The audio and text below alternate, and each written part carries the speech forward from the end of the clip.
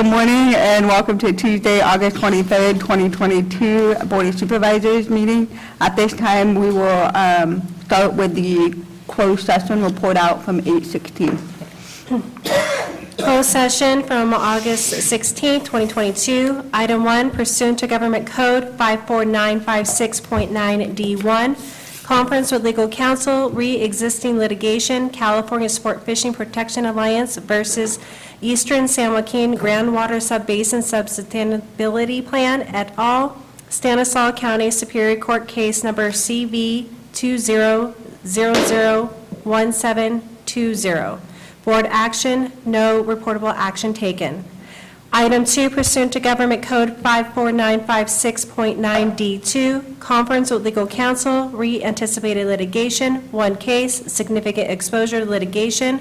Board action, no reportable action taken. Item 3, pursuant to Government Code 54956.9D2, conference with legal counsel, re-anticipated litigation, one case, significant exposure to litigation. Board action, no reportable action taken. Item 4, pursuant to Government Code 54956.8, conference with real property negotiator Marcus Munoz, potential purchase price and terms of payment for APN 042015032, negotiating party Jim Harryford. Board action, no reportable action taken. Item 5, pursuant to Government Code 54957.6, conference with county designated labor negotiators Craig Pedro and Marcos Munoz regarding the following employee organizations: Service Employees International Union, SEIU, Local 1021, Sheriff's Management Unit, SMU, Calaveras County Public Safety Employees Association, CCPSEA, Deputy Sheriff's Association, DSA, Calaveras Management Union, Calaveras Supervisors Union, unrepresented employees. Board action, no reportable action taken. Closed session for today, August 23rd. Item 1, pursuant to Government Code 54956.9D1, conference with legal counsel, re-existing litigation, Barr versus County of Calaveras, Calaveras County Superior Court Case Number 18CV42976. Item 2, pursuant to Government Code 54956.9D2, conference with legal counsel, re-anticipated litigation, significant exposure to litigation, claim number 2021-09, Gowan. Item 3, pursuant to Government Code 54956.8, conference with real property negotiator Marcus Munoz, potential purchase price and terms of payment for APN 042015032, negotiating party Jim Harryford. Item 4, pursuant to Government Code 54956.8, conference with real property negotiator Marcus Munoz, potential purchase price and terms of payment for APN 042003009, negotiating party Kennedy Chan. Item 5, pursuant to Government Code 54957.6, conference with county designated labor negotiators Craig Pedro, Marcos Munoz, and Shay Johnson regarding the following employee organizations: Service Employees International Union, SEIU, Local 1021, Sheriff's Management Unit, SMU, Calaveras County Public Safety Employees Association, CCPSEA, Deputy Sheriff's Association, DSA, Calaveras Management Union, Calaveras Supervisors Union, and unrepresented employees. Thank you, and at this time, is there any public for the closed session? And I'll start with Zoom. There is no online public comment. Okay. Is there any in the room on closed session? Seeing none, we will convene in the closed session and come back at 9 o'clock for the regular agenda. Thank you.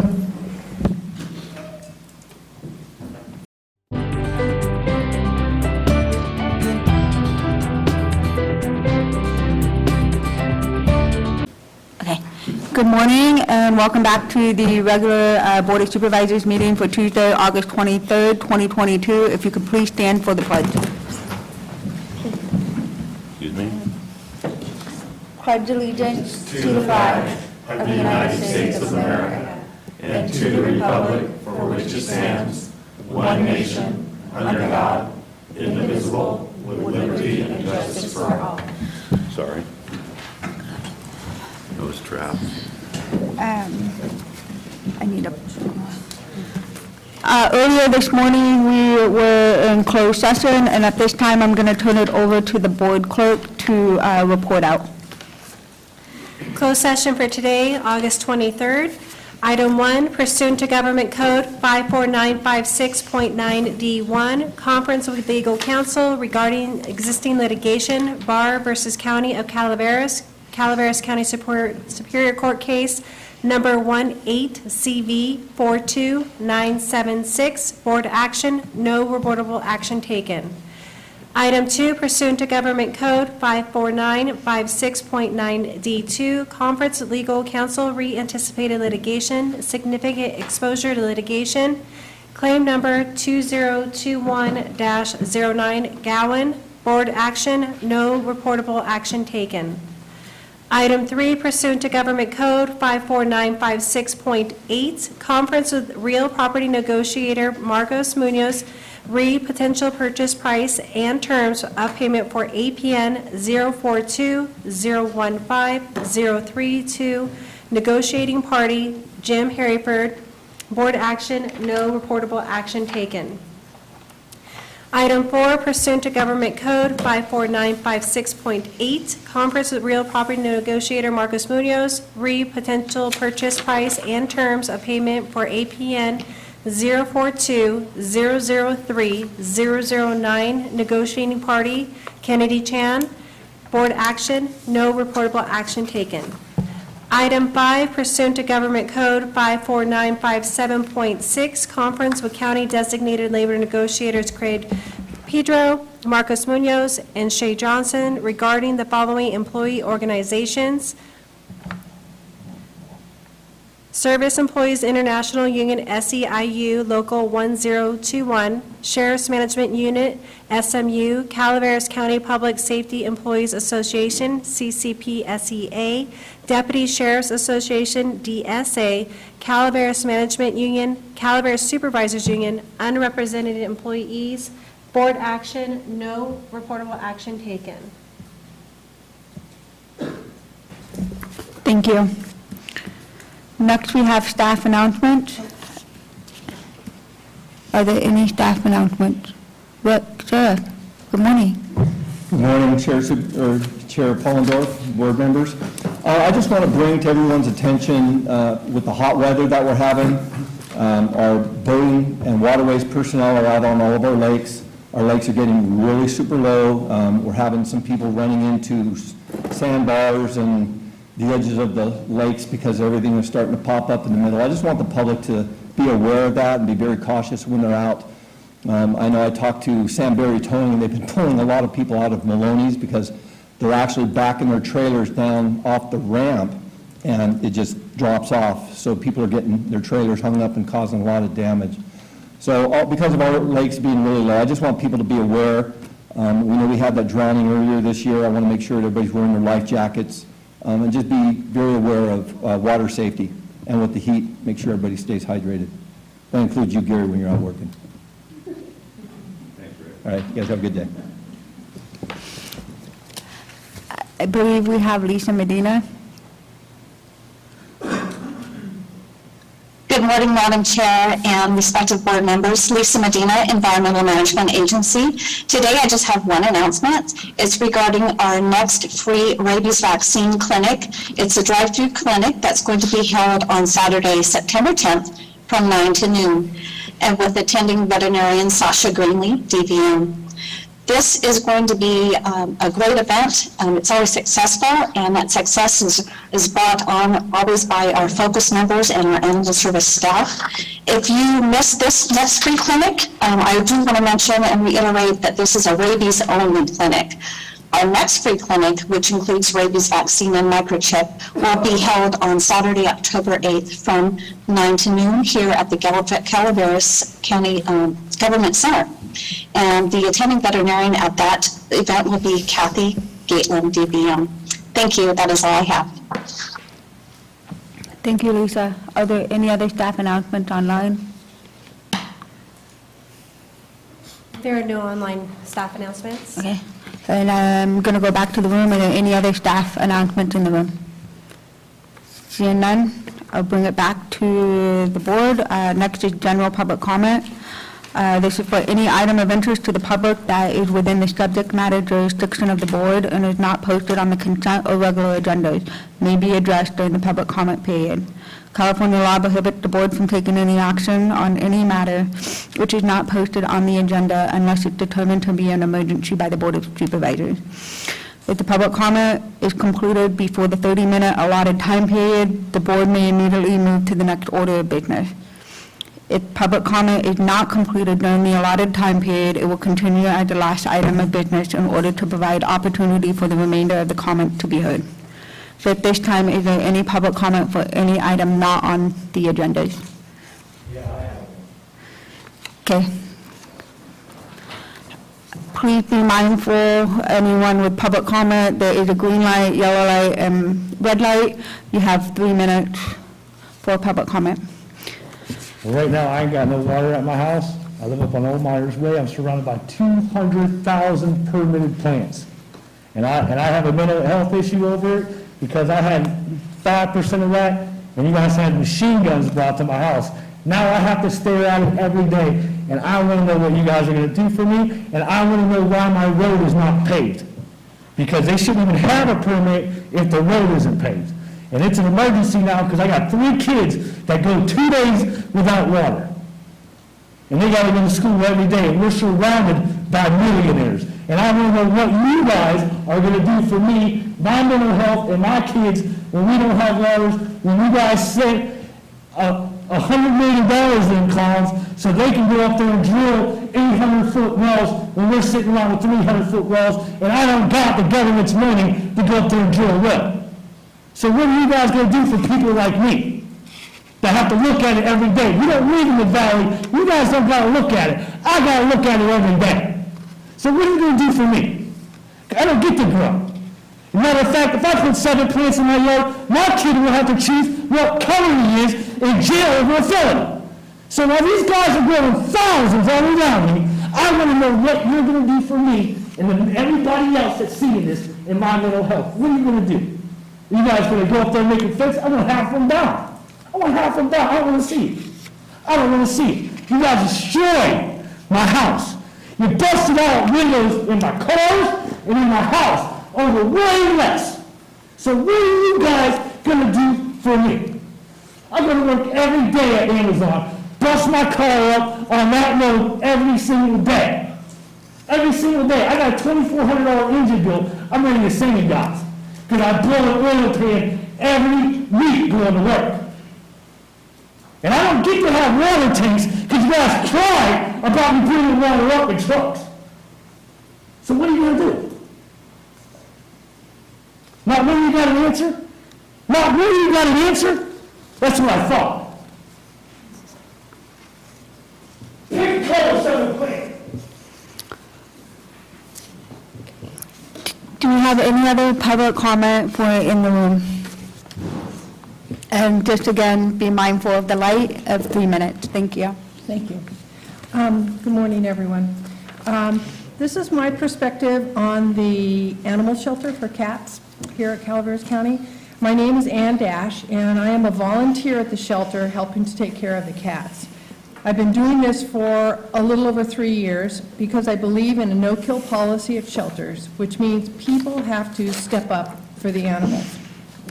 I still consider myself a newbie, but have been aware of shelter concerns going back for decades. My experience gives me first-hand concerns about the facility and the lack of adequate staffing.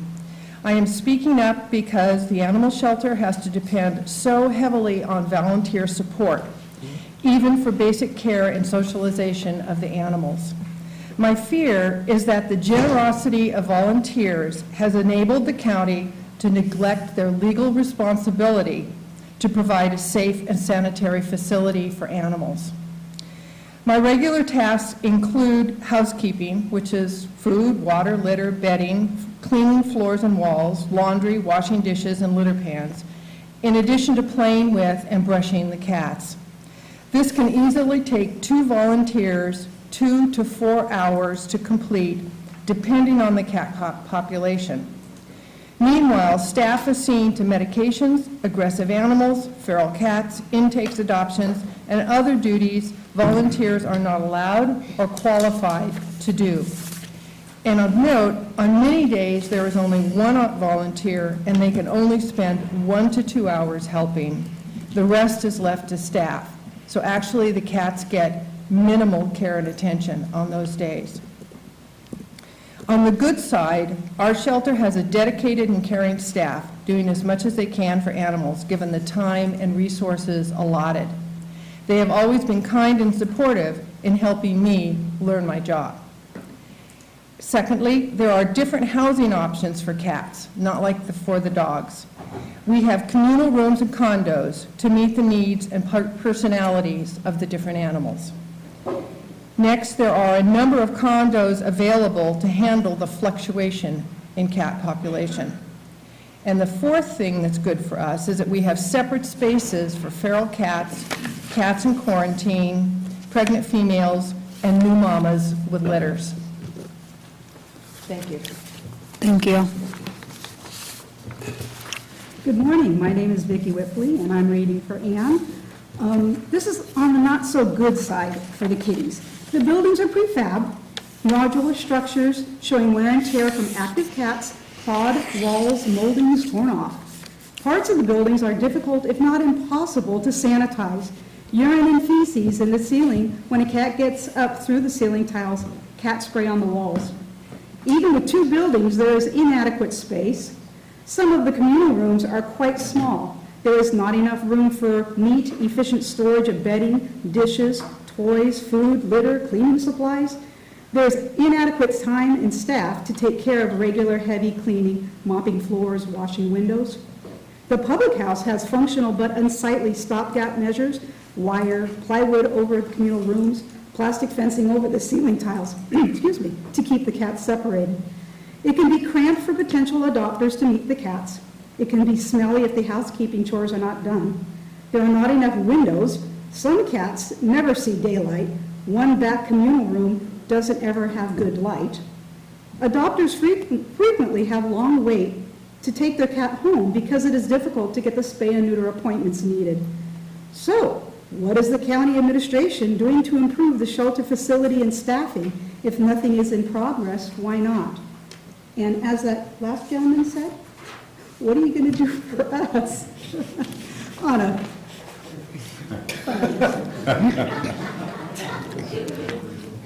Thank you. Is there any other public comment? No? Okay. Seeing none, thank you. We'll move on to the consent agenda. Consent agenda. Thank you.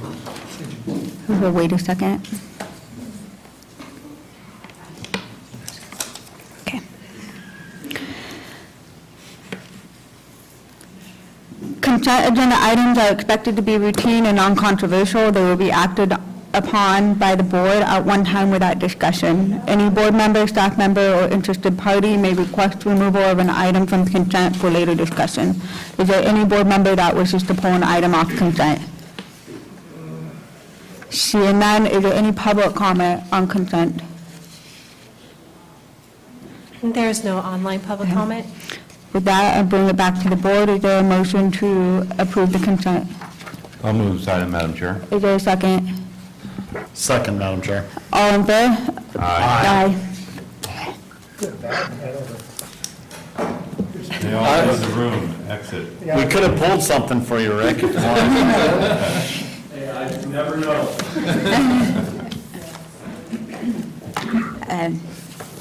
Moving on to the regular agenda.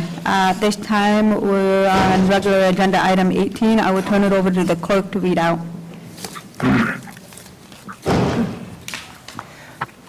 Item 18, informational item, OES, receive a tree mortality program implementation update from TSS Consultants. Good morning, Madam Chair, honorable board members. John Osborne, your Director of Emergency Services. With me is our project manager, Tad Mason from TSS Consultants. And I will share screen.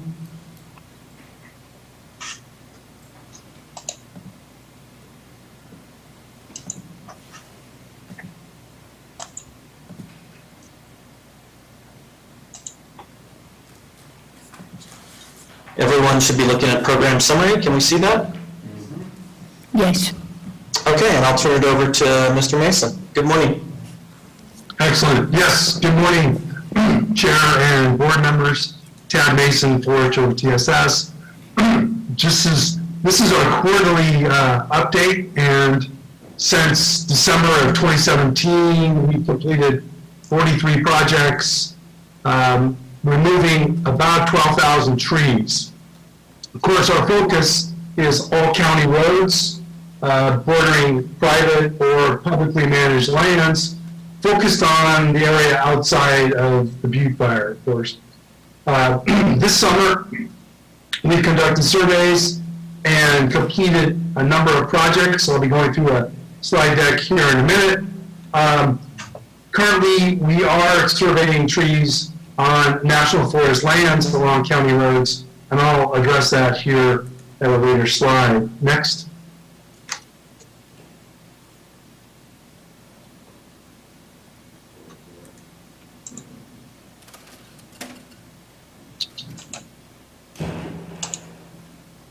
John, you going to slide 2? Yep, I'm working on it. I've got, let's try this one more time. There we go. Oh, excellent. Thank you. So we are seeing elevated tree mortality. These are examples of beetle kills, western pine beetle, primarily some fir and graver. You can see we're still not out of the woods yet, no pun intended, but we still have quite a bit of tree mortality out there. Next slide. So we'll be cycling through a number of slides here focused on recently completed projects. Our projects are scaled both small scale, say less than 80 trees, up to almost over 500 trees. The idea here is to attract large contractors, hopefully local, and larger contractors when needed. So this is an example of a smaller project, 69 trees, a little bit scattered. You can see the maps here. This is project 37, which was completed in May. Next slide. 38, project 38, also scattered, looking at 61 trees, completed recently, and reimbursement request has been submitted to Cal OES, and the county's received payment. Next slide. 39A, this is one of our bigger projects up in Big Trees Village. You can see that the efficiency is a little bit more realized here because of the close proximity of the project and the trees locations. This particular project was done by Proper Pruning based out of Murphy's. Next slide. Next slide. 39B, larger project, also close in.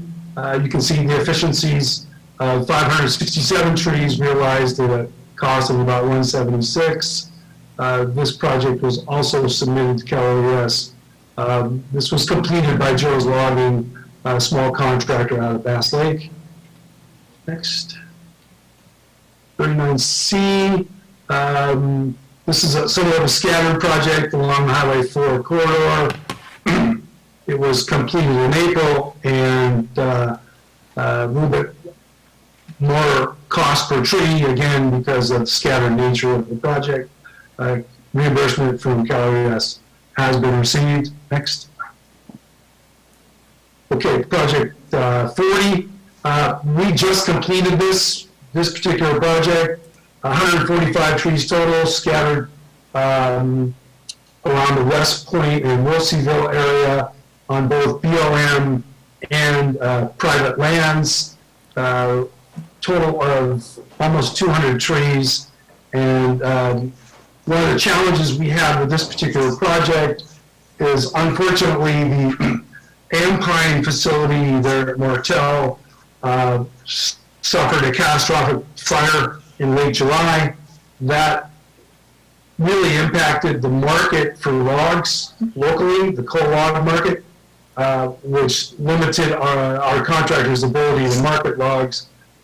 On top of that, unfortunately, there's been some supply chain issues, and the contractor that was removing logs using self-loading log trucks also had an issue as far as staying in service due to some parts. However, all the logs have been removed as of yesterday, and this project is a wrap.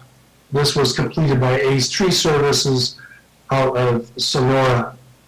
Our current project, I mentioned earlier, is Project 41 that we're doing on Forest Service land. We've got over 200 trees marked right now, and that's going pretty well. As far as this slide goes, this is just a discussion as to why the delta in the per tree cost over time. Also, bullet number 2, I'd like to call that out. We're seeing some significant additional tree mortality, especially in the ponderosa pine and the tree fir. Much of it is coming from western bark beetle populations. The latest hatch has been pretty significant. Also, we're starting to see fir engraver attacks, which typically start at the top of the tree and work down. This has caused some additional tree mortality, forcing us to ramp up the number of trees removed per project on an add-on tree basis. Next slide. Every quarter, as we report out to the board, we include the summary sheet of the financials here. This is year-to-date after Project 39C, and this summarizes cost per tree. You can see in the lower left, $516 per tree. However, when you consider what the county expenditure has been, $136,382, you divide that number by the number of trees removed, the county outlay is less than $12 per tree. The rest of the cost is being picked up with the BLM grant, as well as, of course, primarily the state OES continuing to contribute 75% of the cost. Next slide. Lately, we've been working closely with the director of County OES on putting together a Good Neighbor Authority agreement with the Stanislaus National Forest. It's going quite well. The target here, of course, is in phase 1 to secure funding for tree mortality removal. However, phase 2, and this is important, would be ramping up this effort because of the GNA to install fuel breaks along county roads. This, of course, will require pretty significant funding. However, with the recently passed infrastructure law of last November, that's the bipartisan infrastructure law, as well as the Inflation Reduction Act signed last week, we're anticipating pretty significant funding coming down to support fuels treatment, not just on federal lands, but also on private lands. So we're pushing hard to get this GNA agreement in place.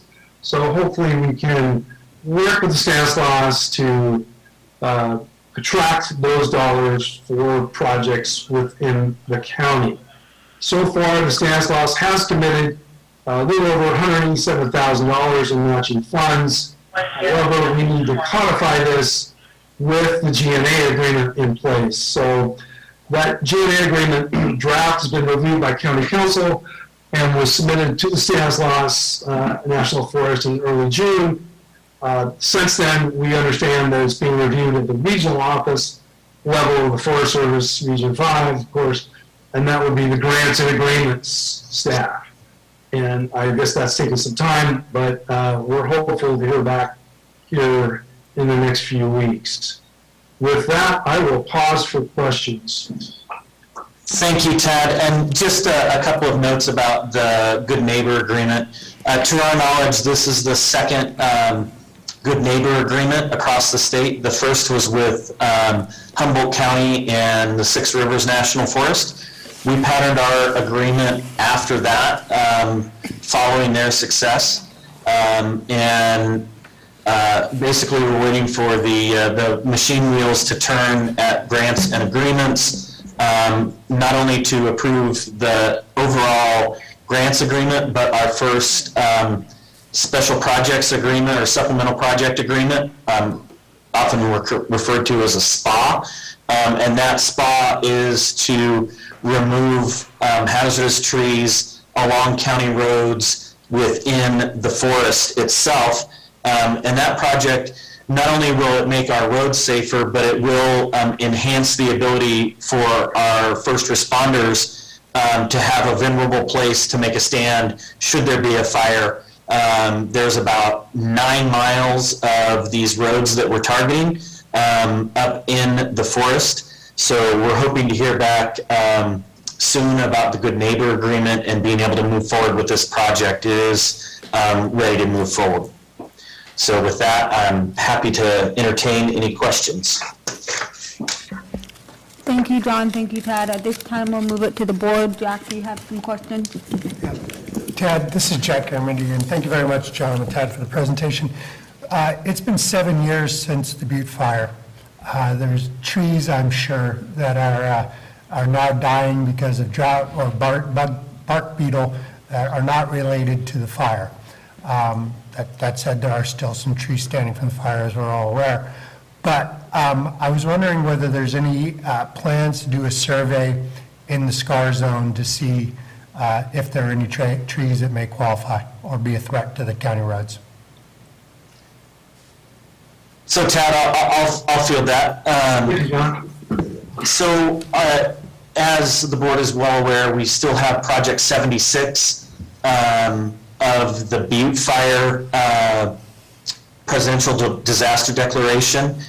We've been waiting for multiple months as a time extension has been appealed and is at Region 9 FEMA. There has been a substantial backlog with FEMA, and frankly, the outlook isn't really positive. I know that Robert Fenton, who is the Region 9 administrator, has been tapped for the monkeypox response on a national level. So I'm not sure how that's going to impact our timelines. One of the things that we can certainly do to entertain that is there's about 1,545 trees left in that project. It's been multiple years since anyone's really looked at those trees. So maybe our best course of action at this point would be to look at that project and see if it's still viable. If it isn't, maybe we move forward with closing out.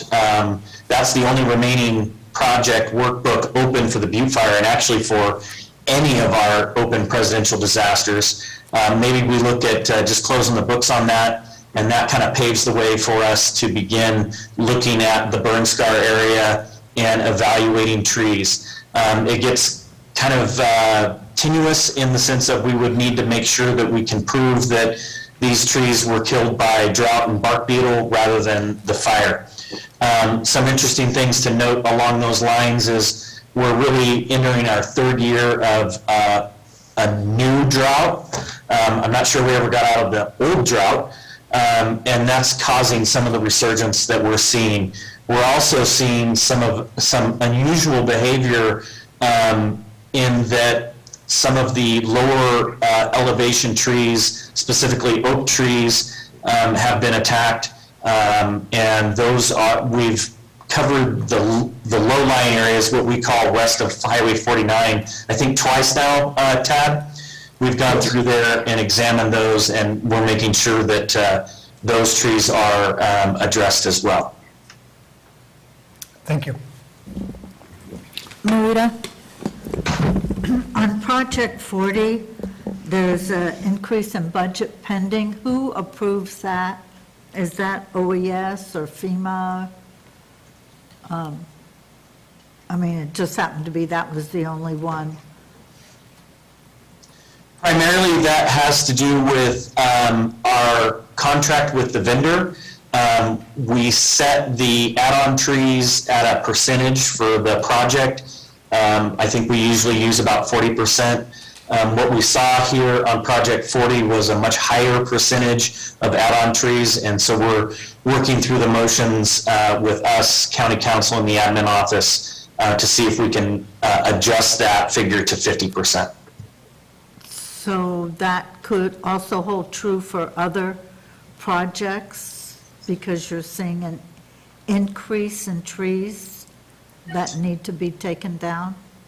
So what happens is we go in and we survey the projects and determine the number of targeted trees, and then the add-ons is a percentage of that. So it just kind of depends on the time frame between the survey and the execution of the trees. One of the variables in that is whether or not we get a returned right of entry form from the property owner. And unfortunately, what happens a lot of times is the property owners neglect to return that in a timely manner, so they're not included in the base of the contract. And once they see the tree crews out working in the project, they go, hey, I have some trees. And then that shifts from the base side to the add-on side. Okay. On the fir, the engraver, why are the whole trees now being impacted versus just the tops? Excellent question. We attribute that to the drought stress that the standing trees are now experiencing. They're less able to fend off insects like the fir engraver, and so it just descends the tree from the top and kills the entire tree. And I have one more on fuel breaks with the U.S. Forest Service. The fuel breaks I'm familiar with, like in the Ebbets Pass area, they're off the roads. They're way further back from the roadways. So are these fuel breaks going to be just widening where the existing trees are and brush along the Forest Service and the county road? So what we do with the tree mortality program is, and maybe what I can show kind of as an example. So if we were going to address the picture on the right here, we would come in and we would cut these trees, these dead and dying trees down, the ones that are brown here. And what you'll notice is all of this fuel that is on the ground here, and you see the continuous ladder from the ground up to the crowns of these trees. We don't normally remove this fuel or rearrange it either through mulching or anything else. We're just simply cutting down the trees and cleaning up after ourselves, removing that particular tree and the slash that's associated with it. In our discussions with the Forest Service, what we're talking about doing is managing this fuel, these ladder fuels here, by either removal or rearrangement through mastication to break this ladder down so that if we do have a fire here, it stays on the ground, doesn't climb up these ladder fuels and get up into the crowns and make a run. Does that cover what we're So does that mean, Mr. Osborne, that you would be also taking down healthy trees that are in the fuel break zone? No, healthy trees are a good thing. So what it means is that we would be addressing this underbrush and the fuel loading in the lower section of the ladder fuels. Tad, anything to add there? Yes, these are all excellent questions.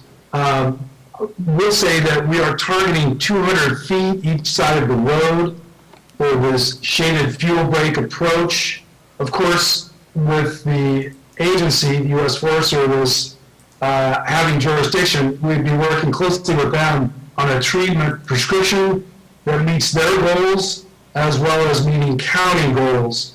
Of course, what's key about treating along county roads is safe egress and ingress so that county residents can leave and hopefully fire suppression crews can access these parcels and this acreage. So that's the business model that we have in mind here.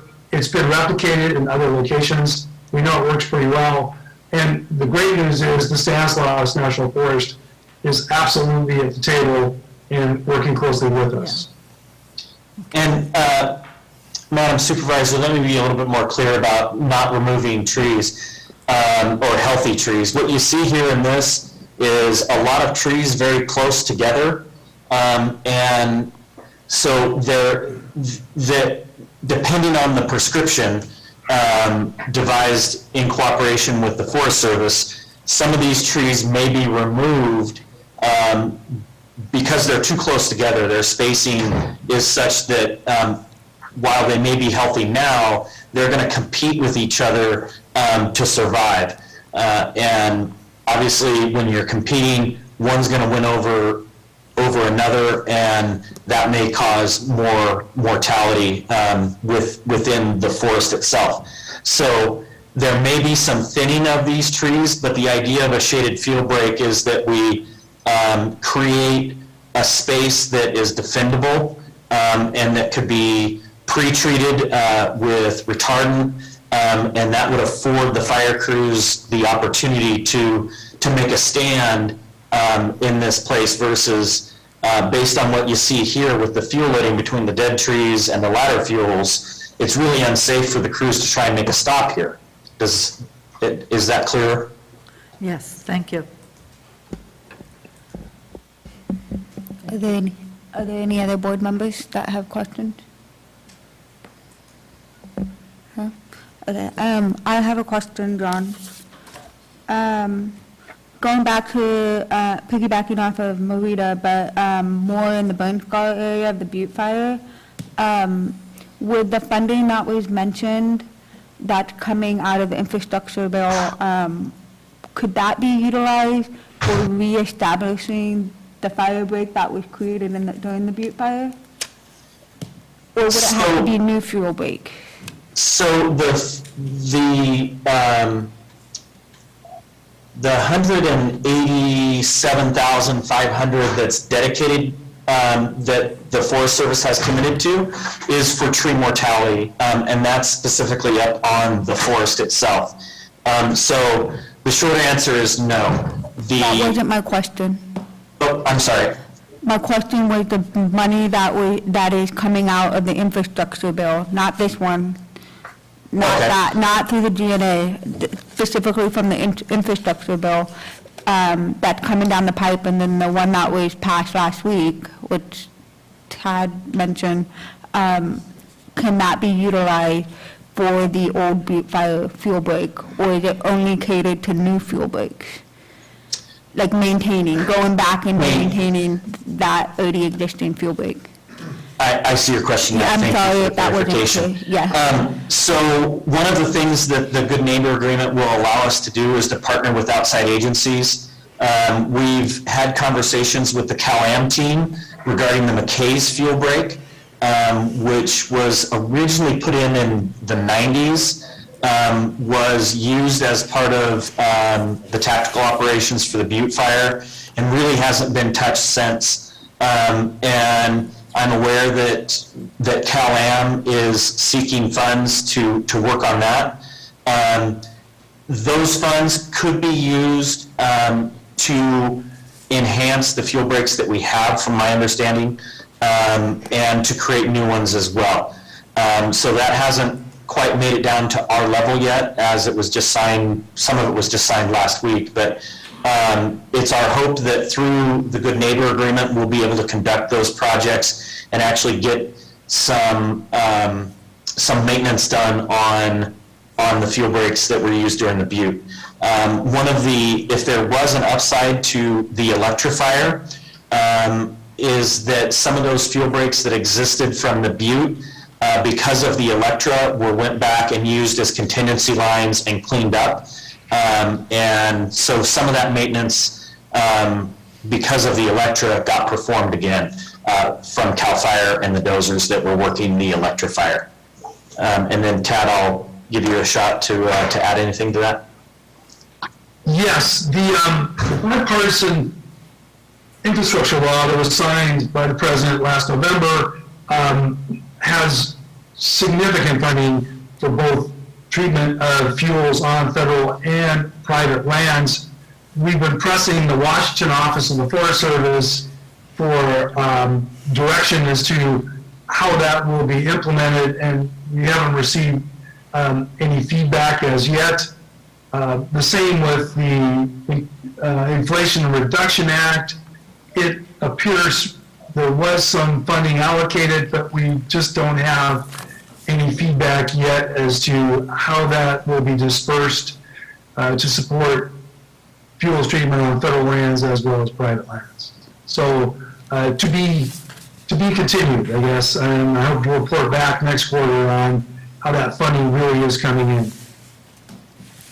Thank you. Any other board members have questions? No? Okay. Move it out to public comment. Is there any online public comment? There's no online public comment. Is there any comment in the room? Seeing none, we'll bring it back to the board. Thank you, John and Tad, for the presentation. It was very informative. Thank you for your time. Thank you. With that, we'll move on to our regular agenda item 19, and at this time, we will have the clerk read out, and then is staff coming to the table? Okay. Okay. Item 19, information item. Economic and Community Development, receive an update on the Calaveras County Permanent Local Housing Allocation, PLHA Fund Program.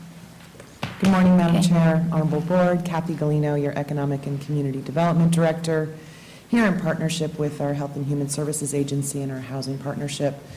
I have Corey Allen, who just stepped out for a second, who will be back in just a second, and Lee Kimball, that will be providing you the presentation. I'm just here as a support role.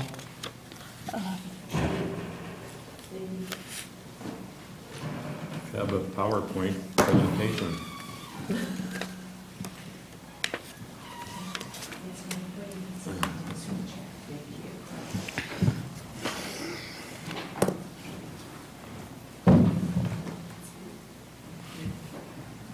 Good morning. Good morning. Good morning, Madam Chair, members of the board, Mr. Pedro, Corey Allen, your Health and Human Services Agency Director. With me today. Does he still work for him? Yes, ma'am. Just look at him. Totally calm and cool. It's good. It feels very good. So yes, is our Behind closed doors. is our PowerPoint ready to go?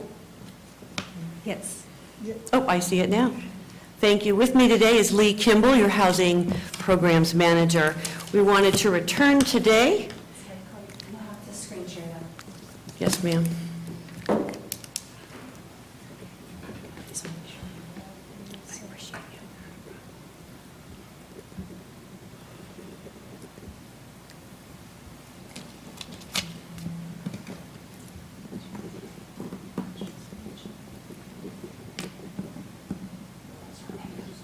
All right, so what we are doing today is returning to your board at your request to update you on the Permanent Local Housing Allocation Grant.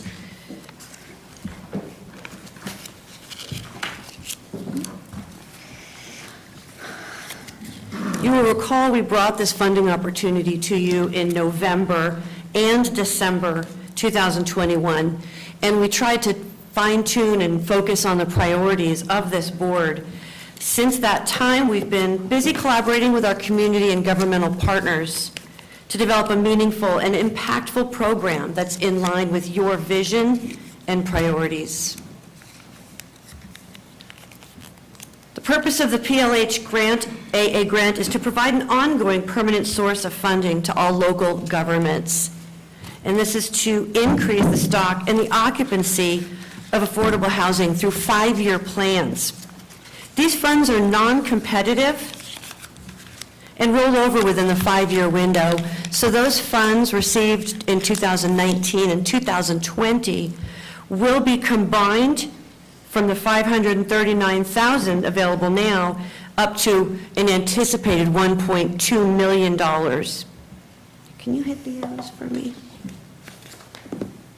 After considering 10 allowable activities, weighing community and your board's input during those November and December meetings in 2021, we selected and presented to you 2 key areas that would meet our local needs, and that includes down payment assistance and home accessibility modifications.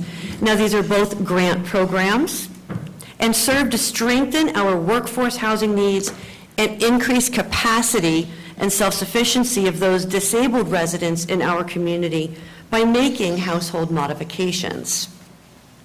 So the first program is our down payment assistance. The down payment grant provides funding to families who meet income criteria where the family will pay a share of the down payment cost, with a grant capped at $30,000 per household. So in this situation, the client will pay a share, and our goal is to serve 20 households over the grant period.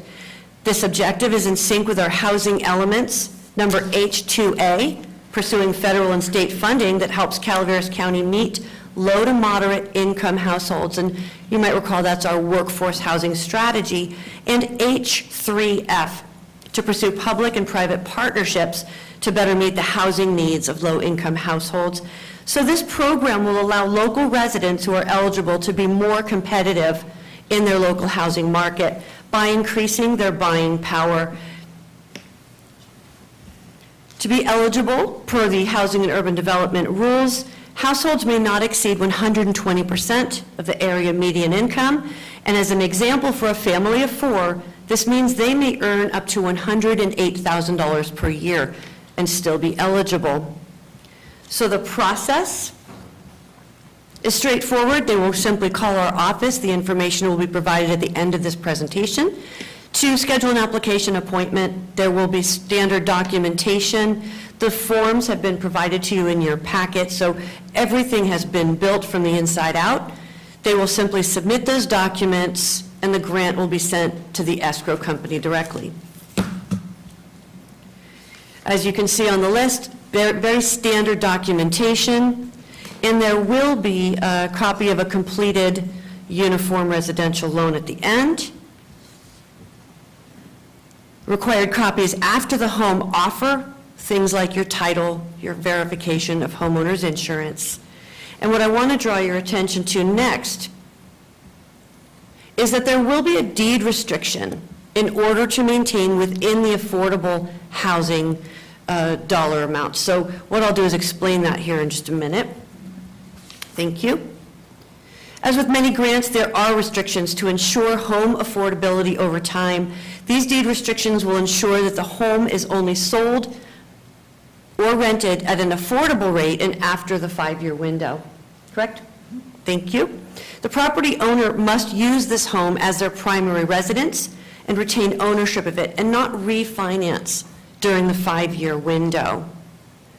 To apply for this program, a person will call our housing specialist at 209-754-6325.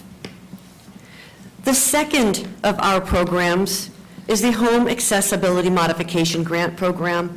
Now, this is aimed to positively impact the disproportionately high number of disabled and aging residents here in Calaveras County when compared to the state. These modifications improve a household's ability to remain in the home with stability and improves equity in our community. Grants for home modification, we can do things like constructing grab bars, wheelchair ramps, and so forth. There is no cost to the homeowner, and we can, when needed, advance payments directly to the contractor to make sure that needed supplies can be purchased. Our goal is to serve 24 households within the 5-year grant.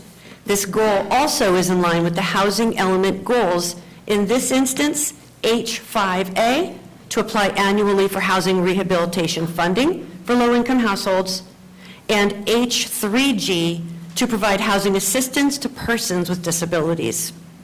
The eligibility for the second program is slightly different in that their income may not exceed 80% of the area median income. So as a apples-to-apples comparison, a household of 4 can earn up to $72,000. They will have proof of disability and have proof of home ownership. This aims to serve the lower income demographic, and the process is the same. Scheduling an application appointment, obtaining written bids from licensed contractors, securing the necessary permits, and the documentation is standard as well. Program application, they'll have a proof of income, a proof of home ownership, and a proof of their disability. So with that, we can skip right through. We'll be getting your basic bids, following up with an invoice. And that, in a nutshell, is the program. But I want for Lee Kimball to just outline briefly our implementation. Can we ask questions on that part, or do you want to wait till the end we ask questions? Let's wait till the end. Okay.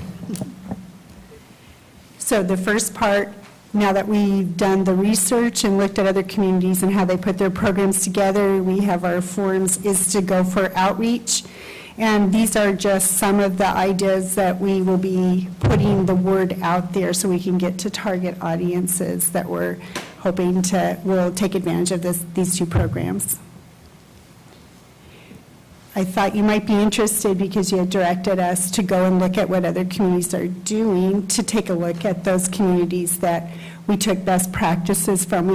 We actually looked into more than these communities, but we pieced it together and then made it fit Calaveras County from these communities. So this is the number to call for folks who are watching who might be interested in these programs.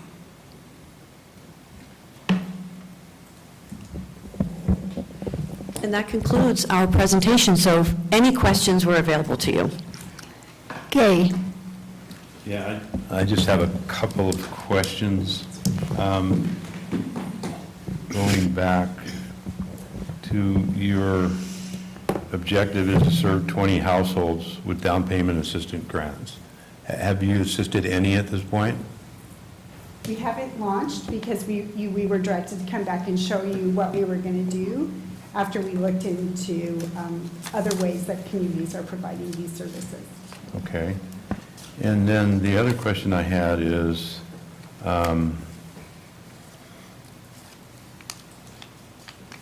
it says for 5 years, it gave on the deed restrictions for 5 years.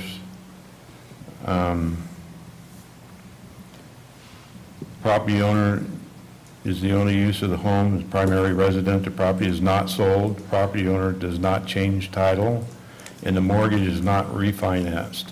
So what happens if they get into the home and 2 years after they're into it, they lose their job, they don't have any income, they can't make the mortgage payments, and they walk away from it? They just, what happens at that point?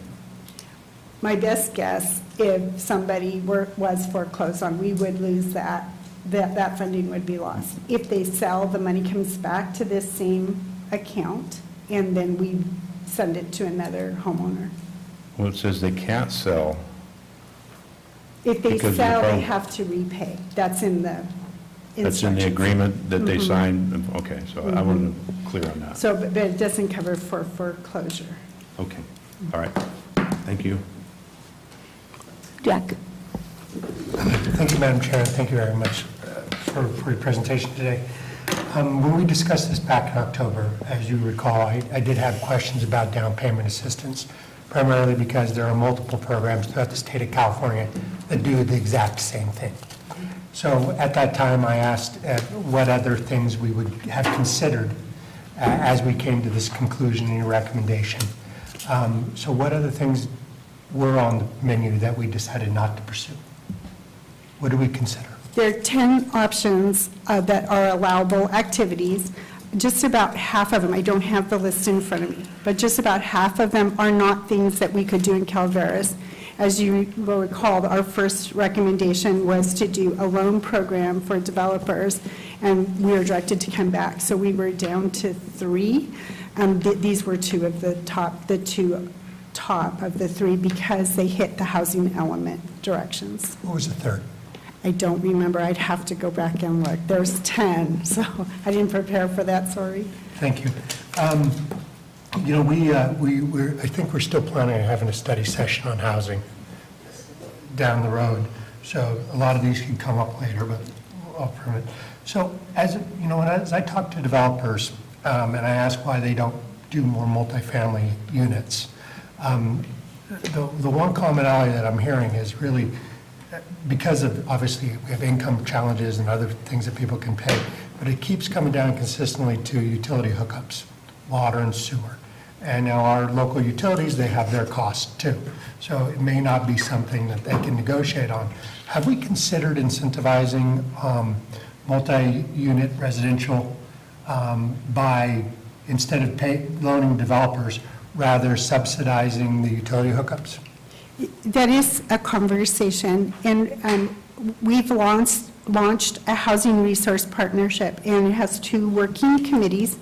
One is working with developers, service districts, building planning, and the other is nonprofits, the faith community, and Health and Human Service departments that offer services. In the developers, that conversation is going on. This week, we are starting our process of creating a strategic plan, and I would guess that will be one of the strategies that will be proposed over the next couple of days. Thank you. Because I appreciate getting 20 people into homes, I get that. But if we could use, if I understand correctly, we have the opportunity to pivot if things change in the future. So if your committee comes back and says, wow, if we put $500,000 towards this 20-unit apartment building, it would pencil out for the developer, and we could do 2 of them, so we'd get 40. So I assume that with this money, if the conversation evolved like that and the opportunity was there, we would pivot. Is that correct? Yes, but this funding, that's not an allowable activity. But as you know, housing is very complicated, and there are a lot of different grant applications that we can submit for. And we've created a chart of all of those that are coming from state and federal sources. So if that is a strategy that the group as a whole wants to go towards, that we will know to target funding for that specific purpose. Thank you. My final question is, what is going on with the Stanislaus Housing Authority? I do not see them executing on properties that they own in our county and putting the housing in place. So Thank you for that question, Supervisor Garamendi. So Lee and I have met with the Deputy Director at the Stanislaus Housing Authority. We've had several phone calls. She's participated actively in our housing partnership meetings. She will be joining us for our study session October 22nd. And she's bringing the team, so there should be multiple people there. They have changed hands. It sounds like some new leadership. The one thing that she did share with us is that they had no bidders except for one on the property to try and move that project along, but that the price point was so far exceeding the norm that they were unable to move forward with any action on that request for proposal. So, but they will be able to provide a full report, and that's why we've bumped to October when they were available to answer your questions. That'd be great, because I hear different stories, and that wasn't what I hear. Okay. And so, they could either lead or get out of the way. Yes. We need to move forward in this county. Thank you very much, Madam Chair. I'm done. I hear Gary growling over there, so I assume he's got some comments. No, I wasn't growling. I just thought this. Make sure you ground to your mic. I was under the impression we launched this program last October. It's another year now, and we still haven't launched it. So it's another year of an economy that was really moving pretty well over the course of that year, and now we're headed to who knows what, as you're hearing all kinds of predictions. So I'm not even sure if it's going to be viable. We can find people to utilize this program going forward at this point. So that was my comments. No, thank you for that input, and we do have until 2024, and we'll continue to push the outreach on this. The behind-the-scenes work has been ongoing. We certainly wanted to return to your board at your guidance from that December 14th Yeah. meeting. And I'm not blaming you at all. Thank you. And thanks for your presentation. I'm not saying anything to do, I just, We want to see action. I know you do. You've been working on it all this time. So- That was in my notes from December, was Supervisor Callaway, I'm done talking about it, I want to see some action.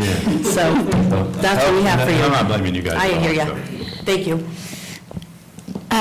Supervisor Callaway? Can the 30,000, which is not a whole lot for max for down payment, piggyback with the Board of Realtors First-Time Home Buyers Program or with Habitat? Yes. So whatever they come up with, then we match to that, up to 30,000, so that the numbers add up if we get the full anticipated amount to be able to reach the goals to help that many families. So somebody could piggyback with the first-time home buyer, the 30,000, okay, got it. Yes. Why can't they refi? I mean, if the rates go down, why couldn't they refi? That's something I can look into. That's a good suggestion. I thought so, too. Yay. Okay. And it's simply part of the rules of the grant, but we'll look and see where there's any wiggle room. Also, on the modifications, Area 12 has a program also, but it's geared more toward seniors, but not necessarily, because they work with Drail also. And I didn't know if I don't think it was 80% of median income to get that help, but I'm assuming there's a partnership here, or no duplicate, I'm sorry. They really had a very small reimbursement, and so construction costs are so high that it hasn't been hugely successful. So that was one of the programs we investigated, so that we would be able to move it forward a little faster. It wasn't successful because it was hard to find contractors willing to do these modest modifications to a home. I mean, I'm on the board of Area 12, I'm sit back, put my, we always had trouble finding contractors willing to do this, but, okay, that's all. Thank you very much, Ms. Kimball. Supervisor Stopper? Let's see, we have two different eligibility requirements that have median household income. I'm looking at them, and they're different for Calaveras County. So is one the median for disabled people, and one the median in household? How are they different? So the program that would provide a grant for, to purchase a home is targeting the workforce, and we can go up to 120%. So we went to the highest limit because we want to make sure that Calaveras residents have the best opportunity to access that funding. The home modification is targeting lower income, disabled, not necessarily senior folks, so they can stay in their homes longer if a disability comes You're in. able to close it down to the specific, that's why those incomes are different when it comes to the median. Okay, that makes sense. I mean, that you're restricted to what the grant can do. I'm kind of, feeling what Gary's saying, or Supervisor Toffanelli, when it comes to the state of affairs. And, 30,000 down, $108,000 for a median income for the down payment, it doesn't pencil out. you know, we can get, I'm all for giving people the help to get them in, but those aren't affordable housing, and we aren't building it right now. We aren't building affordable housing in Calaveras County, which is unfortunate. So, Mr.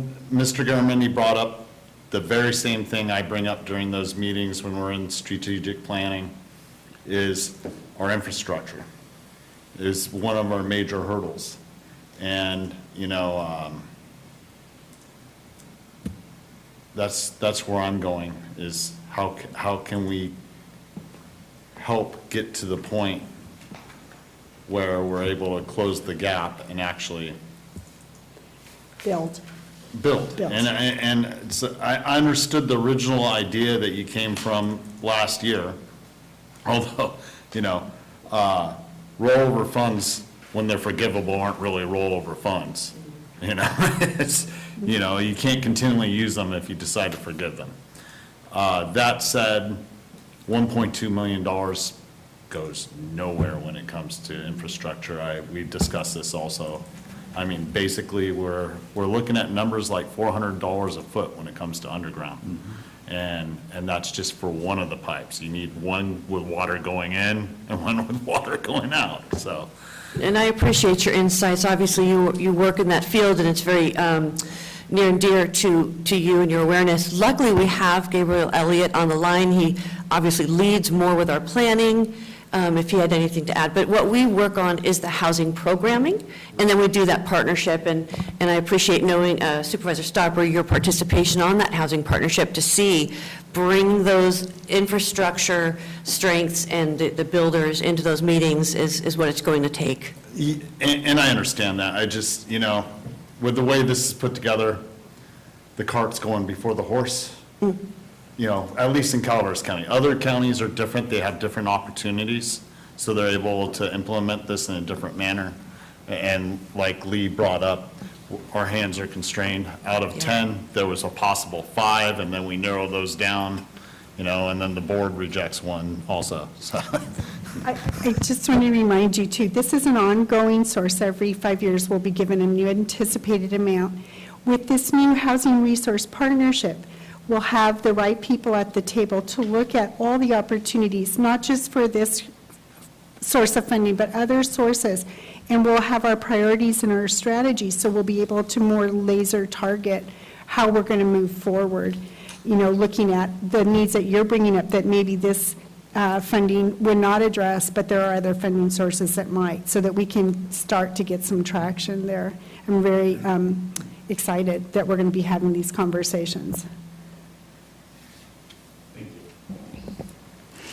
Any other board questions?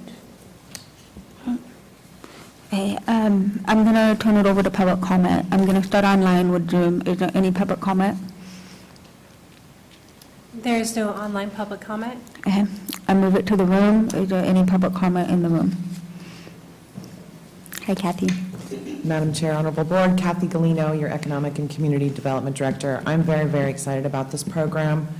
We came very close to losing this opportunity, and we have built just an amazing partnership with all of our sister and brother agencies and departments.